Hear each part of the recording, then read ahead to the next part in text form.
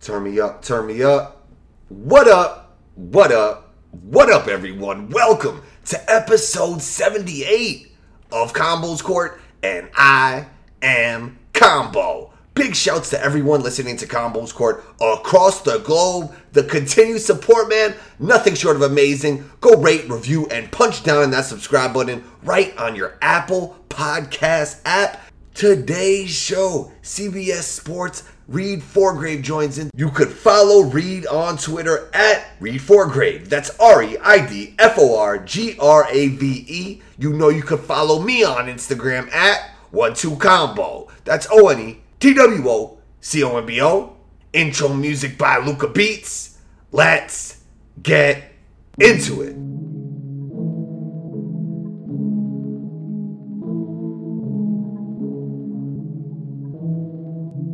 Luca on the track.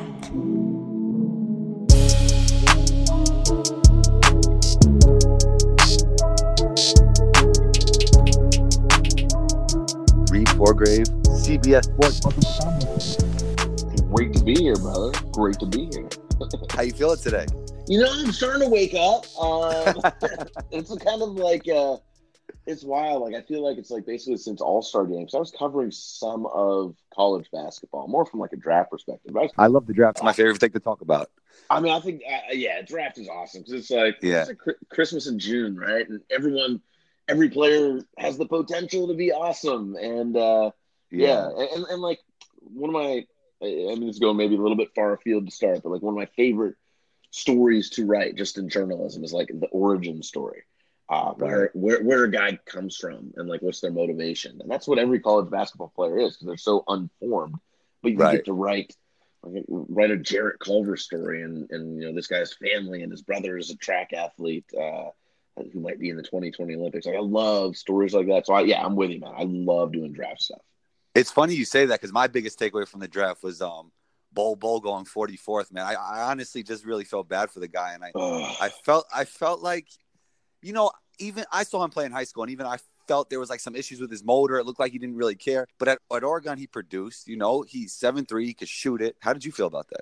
I thought there had to be some sort of enormous red flag on his medicals. Like I had a source tell me that the Knicks were trying to trade late into the first round to pick Bol, and then when he kept falling, I don't know if my source was just full of it or what. But I felt terrible for him. I still think he has like a huge ceiling, right? Definitely.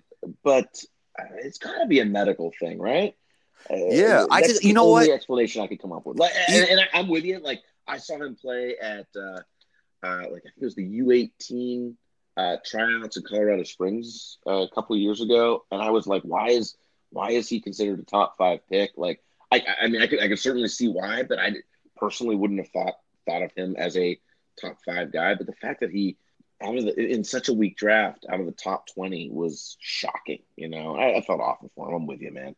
Like this is the best day of these guys' lives, at least it's supposed to be, and that turned into, maybe one of the worst days of Bol's life, other than the day that his dad passed away. Yeah, and they had him in the green room. That was the crazy part about it. But once you get into the second round, I know it's like needs. Obviously, it's needs based. But why wouldn't you just take a chance on the guy? Yeah. No, I mean 100%. Like if you're picking at 32, like, come on, Yeah.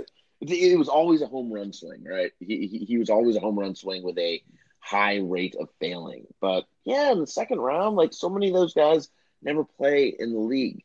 Right. Why not take a chance on a guy who theoretically could be great, even if that chance seems somewhat remote? I hope. I mean, you're right. People question his motor for as long as he's been on the radar.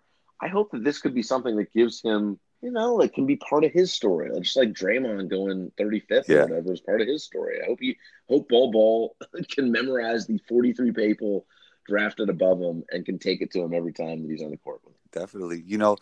Everybody's hyped in Brooklyn, but you actually wrote a piece that this whole deal was a really high risk for Brooklyn. Why do you feel that way? It's a risk you take every time, right? Right.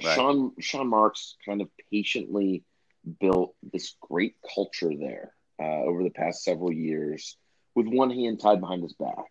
Like I was looking at their the year that Sean Marks took over, they won 21 games that year. They won 20 the next year, 29 the year after that. And last season, I'd say they came out of nowhere, but they didn't really come out of nowhere. Like, if you were paying attention, you're like, oh, they're building this nice, scrappy team filled with guys who were overlooked or kind of had to rehabilitate their careers. They were never going to get past sort of that middling seed with that group. They had to make a splash. If you get a chance to get Kyrie Irving and Kevin Durant, you take that chance every time. The risk, I think there are lots of risks here. The number one risk is obviously Kevin Durant and how he comes back from this injury. Yeah. He's the type of player that I'm not like overly concerned that even if he isn't physically the same, which he won't be, that he won't still be great. Like, I don't know if he's going to be best player on earth great, but I feel fairly good about him being a top 10 player in the NBA type great. Right. He's so skilled, and just the way he shoots it, 7 feet. Right. Yeah, dude, no one can stop that, right? Yeah. And Jonathan Tjarks wrote a piece for The Ringer, I think yesterday, saying the model for what KD could become is Dirk Nowitzki. I was like, man, that's really smart. I wish I wrote that. That's a good point, right? And then, like, KD and his sensitivity with media. New York media aren't the easiest to deal with. KD didn't deal with it particularly well this past year. And then I think, like, the most, I don't know if this is an underrated part of it or if people are honed in on it, but, like, Kyrie's a weird dude, and he can blow up locker rooms. And I'm not sure if he's particularly likable when you're around him 82 games plus playoffs for a season. That can wear on you. It's such a great locker room, such a great culture that they've built up there. I'd worry about what Kyrie can do there in a negative way, even though he's awesome, right? Kyrie's awesome, right? But yeah, I think the risk has been understated, and I think it's a risk you take every time. Yeah, so KD's not with the Warriors anymore. Clay doesn't look like he's going to be playing next season, too much at least. So there's like a narrative, that there's going to be more parity in the league next year. Do you feel that is out the window if Kawhi goes to the Lakers? Yeah, it would be the worst thing for the NBA, right? I don't have Adam Silver telling me this, but Adam Silver doesn't want that. The NBA doesn't want that. Yeah. I want the Lakers to be relevant, and they are now. But Kawhi going to the Lakers would be, you thought it was bad when LeBron and the Heat formed their super team. You thought it was bad when KD went to the Warriors. This would be, potentially, if those three guys are healthy, that could be the three best players in the NBA next season. My first thought was like, how bad does chemistry have to be for them to lose? Or injury. Like injury is to me, the only way that they don't win a title is if one of those three guys gets injured. Like, I don't care. Put me on that lineup, right? Like, I'll stay on the gun. I'm 5'10" and I can't shoot. Put me in the corner to shoot threes. Like, I'll be enough of a presence that I help that team win. It's funny because Colin Cowherd, I was listening to you saying that that they'll have the worst bench in NBA history if Kawhi does come, though. Of course they will. They will. But, like, I don't know. I'm not sure. Look, the risk there, again, is a risk you take every time. One of those guys gets injured and you're so thin, you're like at a bigger, a worse version of the Warriors this past year where there were these indications of problems all season long. And they would have won it if KD and Clay don't get hurt. They might have won it if only KD had gotten hurt. But yeah, it's risky. I hate it, right? It's awful. Like, please don't let this happen. By the time who knows, man, by the time this podcast goes live, we could have Kawhi as a Laker, and it's going to be the worst thing ever. Definitely. Let's segue to this, man. You're probably not expecting this, but you're a draft guy, college guy. Markelle Fultz, do you have any insight on what's going on with him? When you talk to Markelle and his people about it, they're like, it's just an injury. It's just an injury that he needs to recover from, and the injury caused everything else. And then when you talk to people with common sense or people around the league, they're like, he's got the yips, man. Like, he's like that's a hard thing to overcome. Like, you don't see it in basketball that much. Baseball thing, right? It's a baseball. Yeah. You remember, like, Chuck Knobloch when he was with the Yankees couldn't throw it from second base to first base. Mackie Sasser with the Mets. Steve Blast disease is what it's called. He has Steve Blast disease. That's a thing. Rick Ankiel, like all these baseball players, you see it because I think baseball is a sport that moves so slow that you can get in your own head a little better. So it's weird. Yeah. If this is the case that he's gotten in his own head, it's bizarre. And by the way, I would like to. I miss all the time on draft stuff. Like I miss so bad on Donovan Mitchell. It was like the dumbest thing I've ever. Like Donovan Mitchell is now one of my favorite players in the NBA, and I was like, oh, I just don't know if he's going to be a first round pick. He should go back to Louisville. I'm an idiot for that. But I think a lot of people had that idea. Yeah. I don't think you were the only one. Yeah. But I mean, look at it now, and you're like, what am I thinking? But I had always thought Jason Tatum should have been the number one pick. I got called an idiot for that, over Lonzo Ball and over Markelle Fultz. Markelle Fultz is still incredibly talented, and I actually that where he ended up to me feels like the absolute perfect place. He got Steve Clifford, a guy who's great with young players. You got this young team that doesn't have much expectations. Right. You got zero media on there. You know, no one's paying attention to the Orlando Magic. I would not be surprised in the least to see him make some sort of impact this year. But you know, if he's shooting like I shoot, you know, then we got problems, man. We got problems. That hitch is crazy, like just crazy. It's bizarre. And you gotta talk about feeling awful for someone. Like I was talking with, it was like last summer, so it was before this became. This is just sort of a weird thing last summer. I was talking with Kelsey Plum about it. You know, Kelsey Plum plays for the Las Vegas Aces. Of course.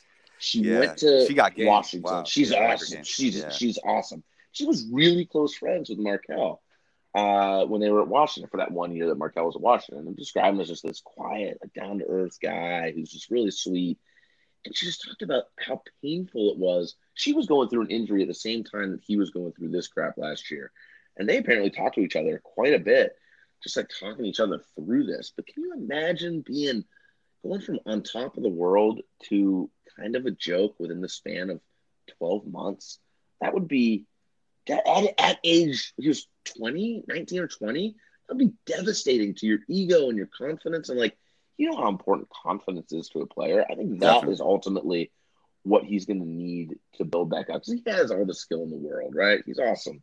But the guy loses their confidence. And the fact that in Philly, it's like, he'd be just putting up free throws after practice, and there'd be all these cameras trained on him. You know, that sucks. Yeah. So I hope being outside the spotlight in Orlando is the best thing that could happen to that guy.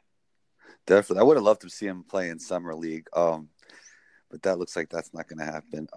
So look, they're talking about shortening the NBA season. Do you know, with this championship from Toronto and Kawhi, do you feel like there's going to be a whole load management wave coming our way for this next season coming up? Sure. Yeah, absolutely. I mean, first of all, the season should 82 games plus 4 rounds of playoffs. Like it's an interminable season. You think the owners are going to be on board for that? Like, hey, I'll give you back several $1 million. No, like every game means X $1 million to the owners, and eventually that'll filter down to the players. So $190 million max end up becoming $155 million max. Like eventually that means something. So I feel like the toothpaste out of the tube and almost impossible to put that back in, even though to me they very clearly should make it. I mean, even if it's 76 or 72 or 70, something less makes sense. But if you're a team with a star who has injury issues, or even if they don't have injury issues, how would you ever play them on both ends of the back-to-back? Why? I mean, it would make no sense. So Toronto did that. They played that absolutely perfectly. It was fascinating to watch that team, how they just crescendoed, you know? Like all season long, they're sort of building to what they became. Obviously, the Marc Gasol trade changed things, but they were just like hitting the perfect notes come playoff time. So yeah, I think it's a really interesting question to see how teams and ownership and coaches and general managers and players themselves will try to handle that, seeing what Kawhi did. I mean, Kawhi was in a unique, weird situation coming off that injury that was so mysterious. But in hindsight, it looks like everything he did was the right move. 100%. You know what? And we'd all be talking, if that 4 bouncer doesn't go in, we'd all be talking about the opposite, right? Like, isn't it weird about the NBA? Like, especially guys like us, guys like me, you know, in the punditry world, how like, Milwaukee's season was a failure, so they didn't make the finals. Sixers failed. What are you talking about? Like, it's a bounce here or there, man. Those teams were all great. Yeah, the other funny thing is how, like, one year a team is winning and the guy is the greatest coach ever, and then the next year they're not doing as well, usually because of a player, and usually they won because of the players, and then the coach isn't good anymore the next year. No, he was always a good coach. Like, that bothers me. You know what I mean? I'm completely with you. And all of a sudden the guy makes one shot at the buzzer and he's a clutch player. If he misses it, there is such a thing as choking, but there's definitely plenty of times where guys just miss shots where they shot it with confidence, Guys just get lucky, man. Like, I remember Nick Nurse talking about this after Fred VanVleet had that, like, day after he had his baby game where he just went off from three, like made like 6 threes or something. Yeah. He's like, all y'all were saying Fred was playing poorly because he wasn't shooting well. And like, you guys are saying, like, there were so many people saying, oh, Fred VanVleet, that's got to be off the floor. He's not even going to be able to play because he wasn't making shots. But Nick Nurse is like, he was doing everything right. Just the shots weren't going in. I thought he was playing great. And I don't think that was just BS from Nick Nurse. I think he was absolutely right. Like, sometimes the shots go in, sometimes they don't. We're going to come up with a narrative based off that. Yeah, definitely. I agree with you, man. So there's a lot of Knick fans that listen to my podcast. We get a lot of New York City listeners. My condolences to all of them, man. Is there any hope for the Knicks? I don't know. Like, look, if you look at this from afar, they failed miserably. They didn't get Kyrie or KD, and they had built up the hope over the past several months that was going to happen. And James Dolan saying back in March, we're going to have a big free agency. Well, you didn't. They made some nice acquisitions. They have a nice core, potentially. I think Kevin Knox was like the worst player in the NBA this past year as far as rotation players, but he still was he? Was it that bad? The numbers were, I don't remember exactly. It's real plus minus or something like that. Like the advanced numbers had him as the worst rotation player in the NBA. He still has tons of potential. Like, I didn't think they used him right. And David Thorpe was writing something the other day about, like, his confidence. It's all about confidence. And, like, he clearly lost his confidence as a guy who can get to the rim this past season. But they have a nice core. Like, Kevin Knox has the potential to be really good. Mitchell Robinson showed us the potential to be really good. Yeah. RJ Barrett could be a James Harden type player. I really like RJ Barrett. I thought all the RJ Barrett hate went way overboard. Like, he had an awesome season at Duke this past year. It was just overshadowed. And speaking of motors, he wants it. He's exactly, yeah. And like, they're around the margins, they made some nice free agency signings, and they were fairly short contracts and can make them players in free agency the next couple of years. Like, I think Julius Randle's awesome. He shouldn't be the headline of your free agent class when you're the New York Knicks, but I think he's a fantastic player. I think Elfrid Payton is fairly underrated. But yeah, when you want to be, it's all about expectations, right? Like, I used to cover politics, and with the Iowa caucuses, someone could go in, a candidate could go into the Iowa caucuses, and like, the week before the Iowa caucuses, everyone tries to tamp down expectations. So if you are expected to finish in 5th and instead you finish in 3rd, that's considered a win. But if you were expected to win and you finish in 2nd, it's like, oh, you got problems. So it's all about managing those expectations. Knicks fans' expectations were through the roof. They thought they were going to get Zion, even though the numbers didn't say you were going to get Zion, Man, yeah, I was in that lottery room, and if they could have rigged it, I'm sure they would have loved to. Who doesn't want the Knicks to get Zion Williamson and Zion at Madison Square Garden? That would be awesome. It was a completely legit process. I can guarantee you that. But, like, yeah, their expectations were through the roof. They should be. They're the Knicks. The Knicks should be relevant. NBA is different than it was a generation ago. You can be relevant in Oklahoma City or San Antonio, but still, you're the Knicks. There should be some allure there. It's kind of lost that allure, and I think since you have so many New York listeners, I'm curious your take. Do you think it's just James Dolan? People don't want to play for James Dolan? That's what it seems like for me. There's one thread that you can bring through all these years of Knicks failure, all these recent years of Knicks failure, and it's James Dolan. Yeah, I think from a business side, I think the agents are in the players' ears telling them, you don't really want to go here. And on top of that, the social media era, you don't have to be in a big market anymore, you know? Yeah, exactly. I think those two things combined, you know? If there's one lesson from Sunday's free agency, I think it's that culture matters, you know? Yeah. Teams' culture matters, players. And that's why it's going to be interesting to see what Kawhi's decision is, because it's looking like the Lakers. That's what everybody's saying. I think so, man. I'm going to be so mad. If he goes to the Lakers, I get that is a different thing. We talk about the Lakers culture and what a complete show it is, right? And if you look at, it's different when you got LeBron and AD. Culture doesn't really matter, right? Right. Two of the best basketball players to ever walk this earth. You add another one with Kawhi, but Raptors have an incredible culture. The Clippers have just an incredible culture. They're just missing the star.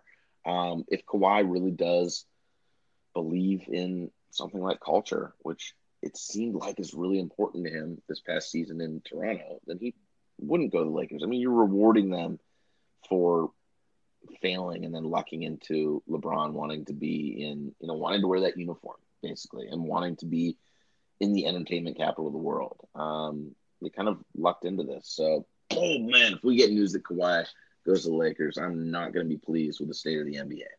The thing is, he already proved. So the other point of view is that he already proved he could be the best player on a championship team and be the lone superstar. Yep. So now, he could do what he wants, maybe in his mind. Yeah, you know what I mean? Like, you'd still be the lone superstar if you're in the Clippers, Like, I'm sorry. That's true. Definitely. Yeah. That he'd be willing to kind of like take a step back and cede some of the spotlight. Yeah, I mean. Well, and then LeBron's not going to be there forever, so he could become, a duo with Ant Davis. He may have began the long decline this past season. Like, I don't know, man. His numbers were crazy, and they were like in the fourth spot when, before his injury. A little bit empty. The numbers, the lack of effort on the defensive, the constant lack of effort. I know that he's been known for that for a few years now, but he just like barely showed up defensively. I don't know. I get that. LeBron's healthy. That team clearly makes the playoffs, but there was something. And the fact that he got injured, that was the worst injury of LeBron's career. We don't know. Maybe it's because of Luke Walton's system. They were running too much, and they're not going to do that anymore. But maybe that's an indication that he's getting old. We've been saying this about LeBron in the past few years. Like, at some point, he's going to get over the hump, and he always, at some point, he's going to start going downhill. But he always is still LeBron. So I'm sure this is bullshit. But there was, I don't know. At some point, he does get old. That's one thing that's guaranteed about every human being. That's true. So, yeah, I love the idea of LeBron and AD together and whatever else the Lakers can put around them. I mean, a pick and roll. AD, it's going to be awesome. Yeah. Then add Kawhi to that, I hate it. I don't hate it. I'll hate watch it. We all will. But it's bad for the NBA. My take is that he got a lot of rest this postseason. He got that boost with AD. I think he's going to have a great season. I honestly think he can win MVP. That would be amazing. Yeah, I love LeBron, and I hope he's not over the hill, whatever. I hope so too. Starting the long decline, but what is he? 34? He turned 35 this year. Is that right? Yeah. I can't. Yeah, I mean he's a freak of nature, right? Definitely. So yeah, definitely. Yeah, man, you're headed to Vegas, so I don't know. I'm not a gambler, but do you know the odds on the Warriors winning a championship next year? According to Vegas, I'm gonna look it up right now, brother. Let's see. Because I think that's interesting. The Lakers are obviously number one, but let's see. The Warriors are plus 1,000. 1, 2, 3, 4, fifth best odds to win a title, which feels really inflated. Like, let me tell you the teams that are equal to or lower than the Warriors. And obviously Kawhi will change everything whenever he signs. But like the Raptors plus Kawhi, I'd take them. Houston Rockets, I'd take the Houston Rockets over the Warriors right now. Right. By the way, I think D'Angelo Russell's a terrible signing. Do you? Why so? Make any sense? I mean, what? He's such a ball-dominant guard. Time, right? If they're planning to trade him after a year, yeah. I mean, it makes them. He is going to put up numbers, right? Like he could average 25 points per game in that offense, and he's going to look good, but he doesn't play that's going to be one of the worst defensive backcourts in the NBA. He's kind of a ball hog. He's a ball dominant guy. Does he really fit in with what Steve Kerr does? Can Steve Kerr change the way that he plays? I don't know, but people usually he fits in the sense that he's very skilled. Yeah, super skilled, right? Yeah. Like he feels like, I think I heard this on some podcast, and I thought this was like very true, that he's a floor raiser type player for teams, but he's not going to help teams reach a ceiling. I can see that. Other teams that I'd pick above that have lesser odds than the Warriors, Celtics maybe, Nuggets maybe, the Utah Nuggets. Jazz. Wow. Oh, they got Bol by the way, the Nuggets. Yeah, man, that's what it's all about. Yeah, Michael Porter Jr., my guy from Mizzou. I'm a Mizzou guy, so I love that. But I pick the Nuggets over the Warriors right now. I pick the Utah Jazz. I think are like the dark horse of the NBA right now. I think that's a fascinating team. Definitely. So anyway, I think the Warriors are going to have some big struggles this year. I think D'Angelo Russell will ultimately maybe add to the struggles. I'm not sure if that might be overstating it, but I don't think he's going to help raise this team's ceiling. Yeah. Maybe it'll be good for everybody. You said he's going to get numbers, so that could help with his career or keep his career going. And then it'll keep fans in the seats. I mean, they're going to go to that new arena anyway. But, it'll just keep things going until they figure things out and Clay gets back at the worst, Okay, so here's my prediction.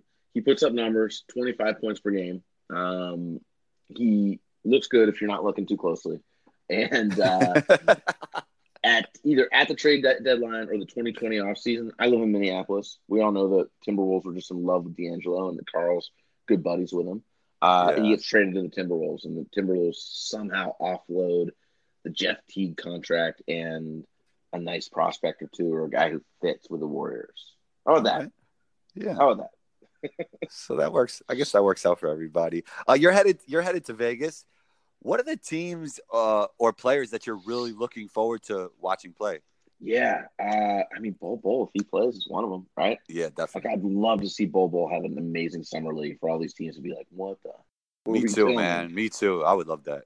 I mean, Zion, I'm going there for the first day of Vegas Summer League, specifically because it's the Knicks' first game in Vegas, and Zion's going to be that place might sell out because of Zion. Like, that's the kind of impact this young man. I've heard it was sold out the first day. Is it really? Wow. Yeah, that's what I've heard. No, I'm pumped. I think that'll be amazing, and they're playing a primetime game on ESPN.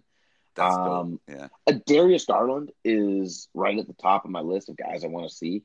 I think that's a bizarre selection that the Cavs made. Maybe they're not high on Colin Sexton, but I like Colin Sexton. Yeah, like his game. Yeah. I like he's got that dog in him. Yeah.